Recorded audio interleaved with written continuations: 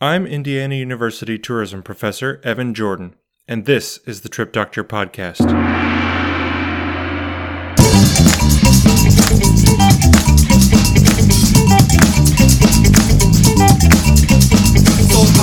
Everybody's alright. Everybody's inside. Everybody's on you. And this and Baru. Everybody's alright. Everybody's inside. You're a chimpanzee from the Zimbabwe.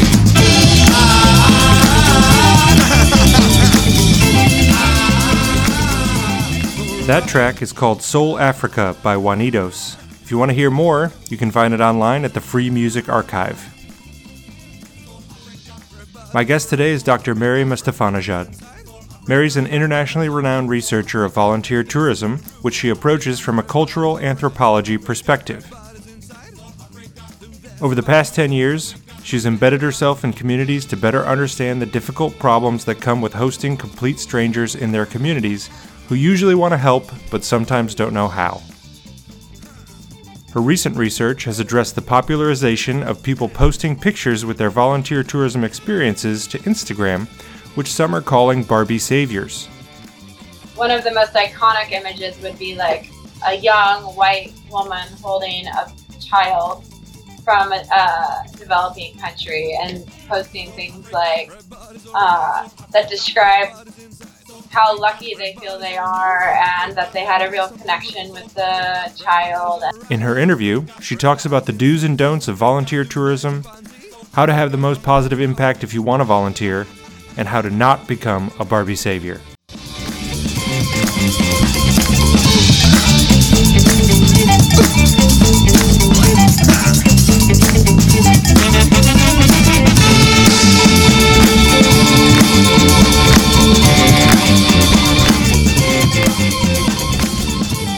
All right, Mary, so I always like to get to know my guests as travelers themselves before talking about their tourism research. Can you give us a little bit of a background on your experience as a traveler?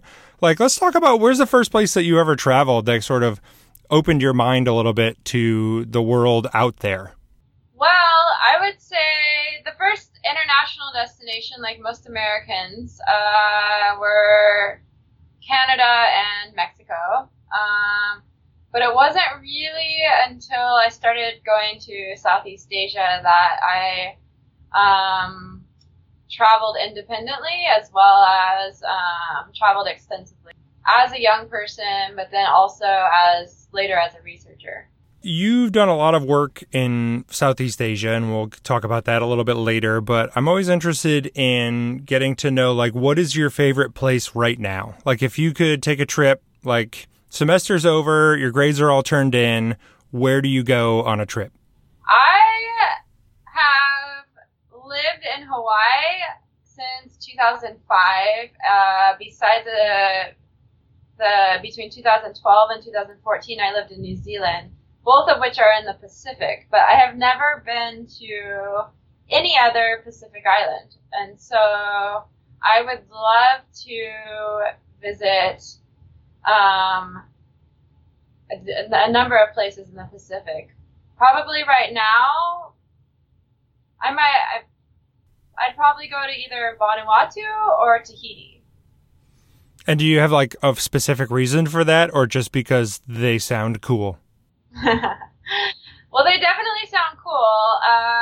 One of my best friends did her dissertation research in Vanuatu, so I've heard a lot about Vanuatu, and I've been compelled to visit at some point. I also have a PhD student who's doing her dissertation research in Vanuatu on indigenous perspectives of climate change and sea level rise. And so, I feel like I have a number of reasons. Yeah. So you have connections. Yeah. Do you think, so being based in Hawaii is kind of unique. Do you think that affects the places that you choose to travel? Because Asia is so much more accessible from there, and really the whole Asia Pacific region, including New Zealand, Australia. So do you think that plays a role? Do you think if you lived in, like, Florida, you'd be wanting to go to different places? Yeah, I mean, Hawaii kind of ruins it for you in terms of beach destinations. Right, like you don't want to go to any other beaches, so what else is there? That's right. Yeah. So, in my opinion, Hawaii has some of the best sort of beaches in the world. I've been to a lot of beach areas, and it's hard to beat Hawaii. So beyond beach destinations, I also enjoy going to mountainous regions or places that are sort of culturally very interesting or unique. I generally travel for work nowadays, so I'm primarily spending my time in mainland Southeast Asia, and particularly in the mountainous areas. Can you tell us, over the past 15 years or so, that you've been doing work, particularly on volunteer tourism in Thailand, like what are sort of some of the interesting things that you found? I guess, how did you get started there? And then how did your research on volunteer tourism evolve over time to what it looks like today? So, like a lot of things in life and academia, it was sort of just by chance that I met a student at the University of Oregon, where I did my master's degree, who was from Chiang Mai, which is in the northern part of Thailand. And I told her I was interested in tourism, and I wasn't sure what I was going to do my master's research on, something around culture and tourism and development. And she invited me to stay at her parents' house in Chiang Mai over the summer.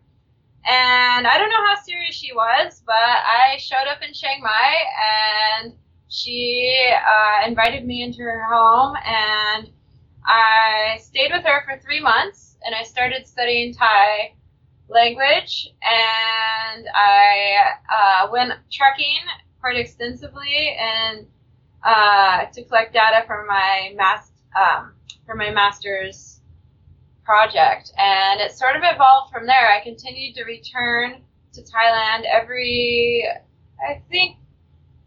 almost every year to study Thai language, and also to sort of deepen my understanding of sort of the context of northern Thailand. And so it really just evolved from there. So I did my master's research in 2004. And then I was in Thailand in 2007 for a Fulbright Thai language program, the Advanced Study of Thai program. And it was at that point that I started noticing these volunteer experiences that were advertised throughout the city. And it was interesting to see this industry kind of explode during that time. This is sort of the beginning of volunteer tour. This is when volunteer tourism really started to take hold, not only in Thailand, but in the rest of Southeast Asia and indeed globally. And so what do people do when they're a volunteer tourist in Thailand? I mean, I know it kind of looks different in various places around the world. Some places people go and build houses. Some places people go and help take care of animals. Some places people go doing other things. And so what is the major volunteer tourism, I guess I'll say, attraction in northern Thailand? So in northern Thailand, they have all of the volunteer tourism experiences that you would expect. So like you said, you can go build a house, build a school, build a library, all of the kind of infrastructure development projects. There's also a number of conservation-oriented volunteer tourism projects, definitely the elephant sanctuaries or caring for tigers, or there's even like the dog shelters that you can volunteer in. So there's a range of different volunteer experiences with animals, but also conservation. There's ecotourism development, volunteer tourism. So basically, NGOs that are recruiting volunteers to develop ecotourism for rural villages as a livelihood strategy. In addition to that, there's a number of English language teaching programs, especially in amongst novice monks. So these are quite popular as well. And so, like, there's all these experiences that people can have, and you've done research fairly extensively on you. Like, it seems like you've done research on both the volunteer tourists and the host communities. Is that correct? Yeah, that's right. Mm-hmm. So, is this something that you think is mutually beneficial? Like, what are people expecting to get out of a volunteer tourism experience, and does that match up with what people who are in the host communities that are accepting these volunteers into their sometimes homes, but communities definitely, do those things match up, or is there like a dissonance between those two things? Okay, yeah. I mean, so this is a question that I've been asked quite a few times. My perception on this is really based on my firsthand experience working in host communities. And I would definitely say that volunteer tourism can be a positive experience for host communities. And oftentimes in the communities that I was working, people would say, host community members would say things like, if the volunteers aren't here, nobody is going to be here, right? And so the idea is basically that the volunteers are the ones that are caring right now and caring about their situation. I'm talking specifically about a women's shelter that I was doing research in. So these are women that were marginalized in their communities in some way, or had young children. So young women that had young children that needed to be in the shelter for a range of reasons. So at the local level, yes, you can have they can be quite positive. It can also be quite negative in terms of a range of different things that can happen in the context of volunteer tourism, where there's exploitation happening. This didn't occur to the extent that I've heard of it happening. So, for example, an example that a lot of people are talking about now is orphanage tourism, for example. So that would be a form of volunteer tourism that exploits young children for basically for money from people who are seeking to do good by giving money to orphanages. And so children are forced to sort of perform these relationships with the volunteer tourists.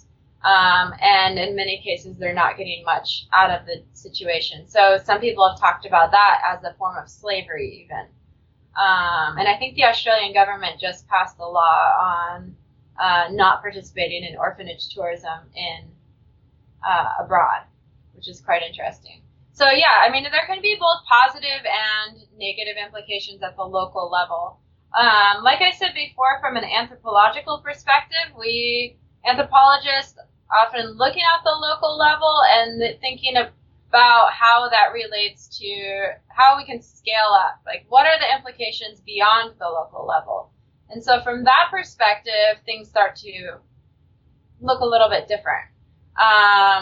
We can think, if we scale out, for example, and think about the ways in which, like, what are the drivers of volunteer tourism? In many cases, you have a situation where the state either has pulled out of development initiatives or it was never there, right? So volunteer tourism is really, as kind of, you can think about it as like a Band-Aid approach to broader structural inequalities, right? So the idea is that you have, in the 1980s and 1990s, you start to see the rise of non-governmental organizations or NGOs that have in many ways sort of band-aided these broader structural inequalities around issues like development and conservation and infrastructure and a range of other things. And so volunteer tourism organizations in many ways are trying to sort of fill in where the state left off. And the implications of that are quite extensive, right?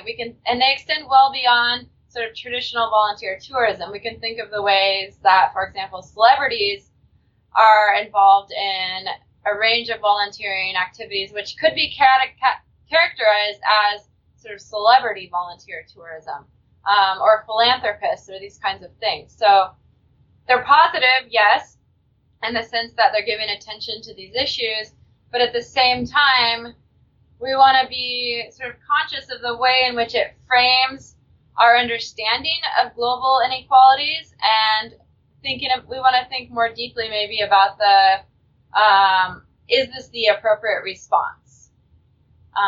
Because oftentimes it's the small scale changes that are used it's the small scale experiences that can help a few, yes, but the broader sort of society in which they're taking place it's not addressing the broader inequalities or the number of people or the scale of the population that actually needs assistance. And so it's really gets to questions of state versus civil society and a range of important issues. It seems like one of the things that people are really interested in when they are doing volunteer tourism experiences is, number one, people do this mostly because they want to help, right? Mm-hmm. But maybe well, that's my question, because a lot of people you see, it may also be about putting that picture on Instagram of you helping.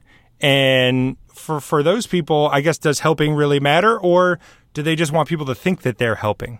Yeah, I mean, it's a complicated thing. I think you really have to, I think that it would be interesting to talk to a psychologist about this, because it is a performance, right? So altruism most people who study this kind of thing would say that altruism is never 100% helping is never 100% altruistic, right? It makes people feel good. That's another reason why they do it. Sure. And then oftentimes, even the volunteer tourism organizations will sometimes explicitly say that you get more out of this than you're giving, basically, because it does change people. People get a lot out of the volunteering experience. That especially young people, it really often opens their eyes to a whole new world. That if they spend extensive time, for example, 2 months or more, they grow with a cohort of other volunteers in the host community, and I think most people say that it changes them in a number of ways. At the same time, it's also become quite cliche to do the sort of spring break volunteer tourism experience, taking photos with children in a country, in a developing country, and posting them on your Facebook account. And it's become so cliche that a number of websites have been developed that critique these representations. So, for example, there's the Barbie Saviors website, as well as the Humanitarians of Tinder. I want to ask you about that, because you have done some research on this. Like, what is a Barbie Savior, and what was the other one that you mentioned? Humanitarians of Tinder. Yeah, so what does that mean? Right, so the Barbie Savior account was developed by two, I believe, young women who had been volunteers themselves, and then they started to become a little bit cynical as well as jaded of the volunteer representations of volunteer tourism, especially in Africa. And so on their website, they have a website as well as a linked Instagram account where they basically have, where they dress up Barbies as volunteer tourists in Africa, an unidentified country in Africa. And they have a number of different hashtags that basically are like poking fun at the common narratives of volunteer tourists. So do you think this is like, is that bad for volunteer tourism, or do you think it's bringing light to something that's a real problem and should be addressed? I mean, what does this mean for the because like you said, volunteer tourism has a lot of positive impacts. And so is sort of poking fun at it what it needs, or is that something that you think is going to be kind of detrimental to the process? Yeah, I mean, I think to a large extent these critiques they've been popularized, and that they've had some of the newer research on volunteer tourism suggests that young people are actually well aware of these critiques, and you start to hear people say things like, I'm not posting any photos on Facebook because I don't want to be one of those people, right? So the idea is that young people have started to internalize the critiques and become conscious of the idea that it perpetuates a particular kind of narrative of this sort of white savior narrative of especially children in developing countries. So one of the most iconic images would be like a young white woman holding a child from a developing country and posting things like that describe how lucky they feel they are and that they had a real connection with the child, and that so these kinds of narratives, I think, are important in sort of providing people with a little bit of forcing them to become a little bit more reflexive of their own positionality in volunteer tourism, but also thinking about the structural sort of implications of these narratives. So narratives have material implications. And so when we start, if the narrative is volunteer tourism is a viable answer to inequality, then we really lose sight of the broader issues that contribute to this inequality in the first place. Let's say somebody is interested in being a volunteer tourist. We understand that it may be a Band-Aid, but there's still an opportunity to do some good. What are the suggestions you have for any of the listeners who are thinking like, I want to do this, I want to have a positive impact somewhere, but I don't know how to do it in the most positive way. So do you have any pointers for somebody who's interested in doing that? Like, how do they be a good volunteer tourist?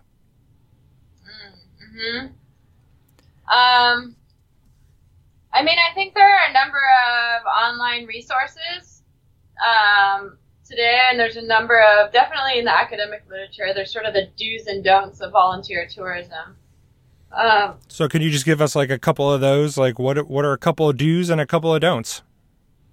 Right. So the do's would definitely be to research the organization. You want to make sure that the organizations are really in partnership with local communities instead of exploiting local communities. And so there would be a big difference in that. Oftentimes, if you see a really high price tag, it often means that you're spending most of that money is going to the organization itself rather than the host community. So I would also look for organizations that are transparent on where their money is going. And then you also want to look for an organization that is that trains its volunteers. So just because you speak English doesn't mean that you necessarily can teach English, for example. And so you want to make sure that you're agreeing to participate in something that you're qualified to do rather than just paying for an experience. If your goal is to really give something to contribute something to the host community. Sure, like I shouldn't go somewhere that is going to have me build a house for somebody because it would fall down because I don't know how to build a house. Yeah, exactly. Something like that. So, I mean, these are the main things to really pay attention to in terms of the volunteer organization itself. Another thing that it might be helpful to do is to ask for contact information of former volunteers and email those volunteers and ask them about their experience. That can give you a lot of information about sort of what to expect, as well as people who have gone through that particular program, what their perceptions are on the impact that they were able to have, and the legitimacy of the program itself. And do you see most people as taking part in like formal programs? Because not everybody can, take 3 months and move somewhere and integrate themselves in the community and then try and start to do some good. So is it like most of people who do volunteer tourism are going through a program of some sort? I would say most people do go through programs. Some programs range. So, it depends on your definition of volunteer tourism, but volunteer tourism activities can be anywhere from a few hours to a year or more. So there's a lot of options out there. There's definitely a lot of options out there. So you really want to sort of do a little bit of research to figure out what your options are in the place that you're going, and to identify the types of activities that you feel like you're qualified to participate in. And in some cases, it's important to think about the context in which the volunteer tourism experience is being promoted. So in some cases, you may, for example, if you want to teach English and you're only planning to be somewhere for 1 week, you really just need to think logically about, is this actually going to be an effective English lesson, for example? Of course, like these kinds of things require a significant amount of time. So it really also depends on the amount of time that you're willing to spend in a place. Some things can be done in like 1 day to 1 week. If you're participating in some kind of manual labor, or you need to you're working on translations for something. But I think it's important to consider whether or not it's feasible to make the difference that you're hoping to make in the amount of time that you have, and choose your activities accordingly. I think that's awesome advice. And Mary, I really want to thank you for joining me on the podcast. I think you've provided a lot of really interesting information about volunteer tourism and what our listeners can do if they want to be a volunteer tourist in an intelligent way. So thanks for coming on the show. Great. Thanks so much for having me.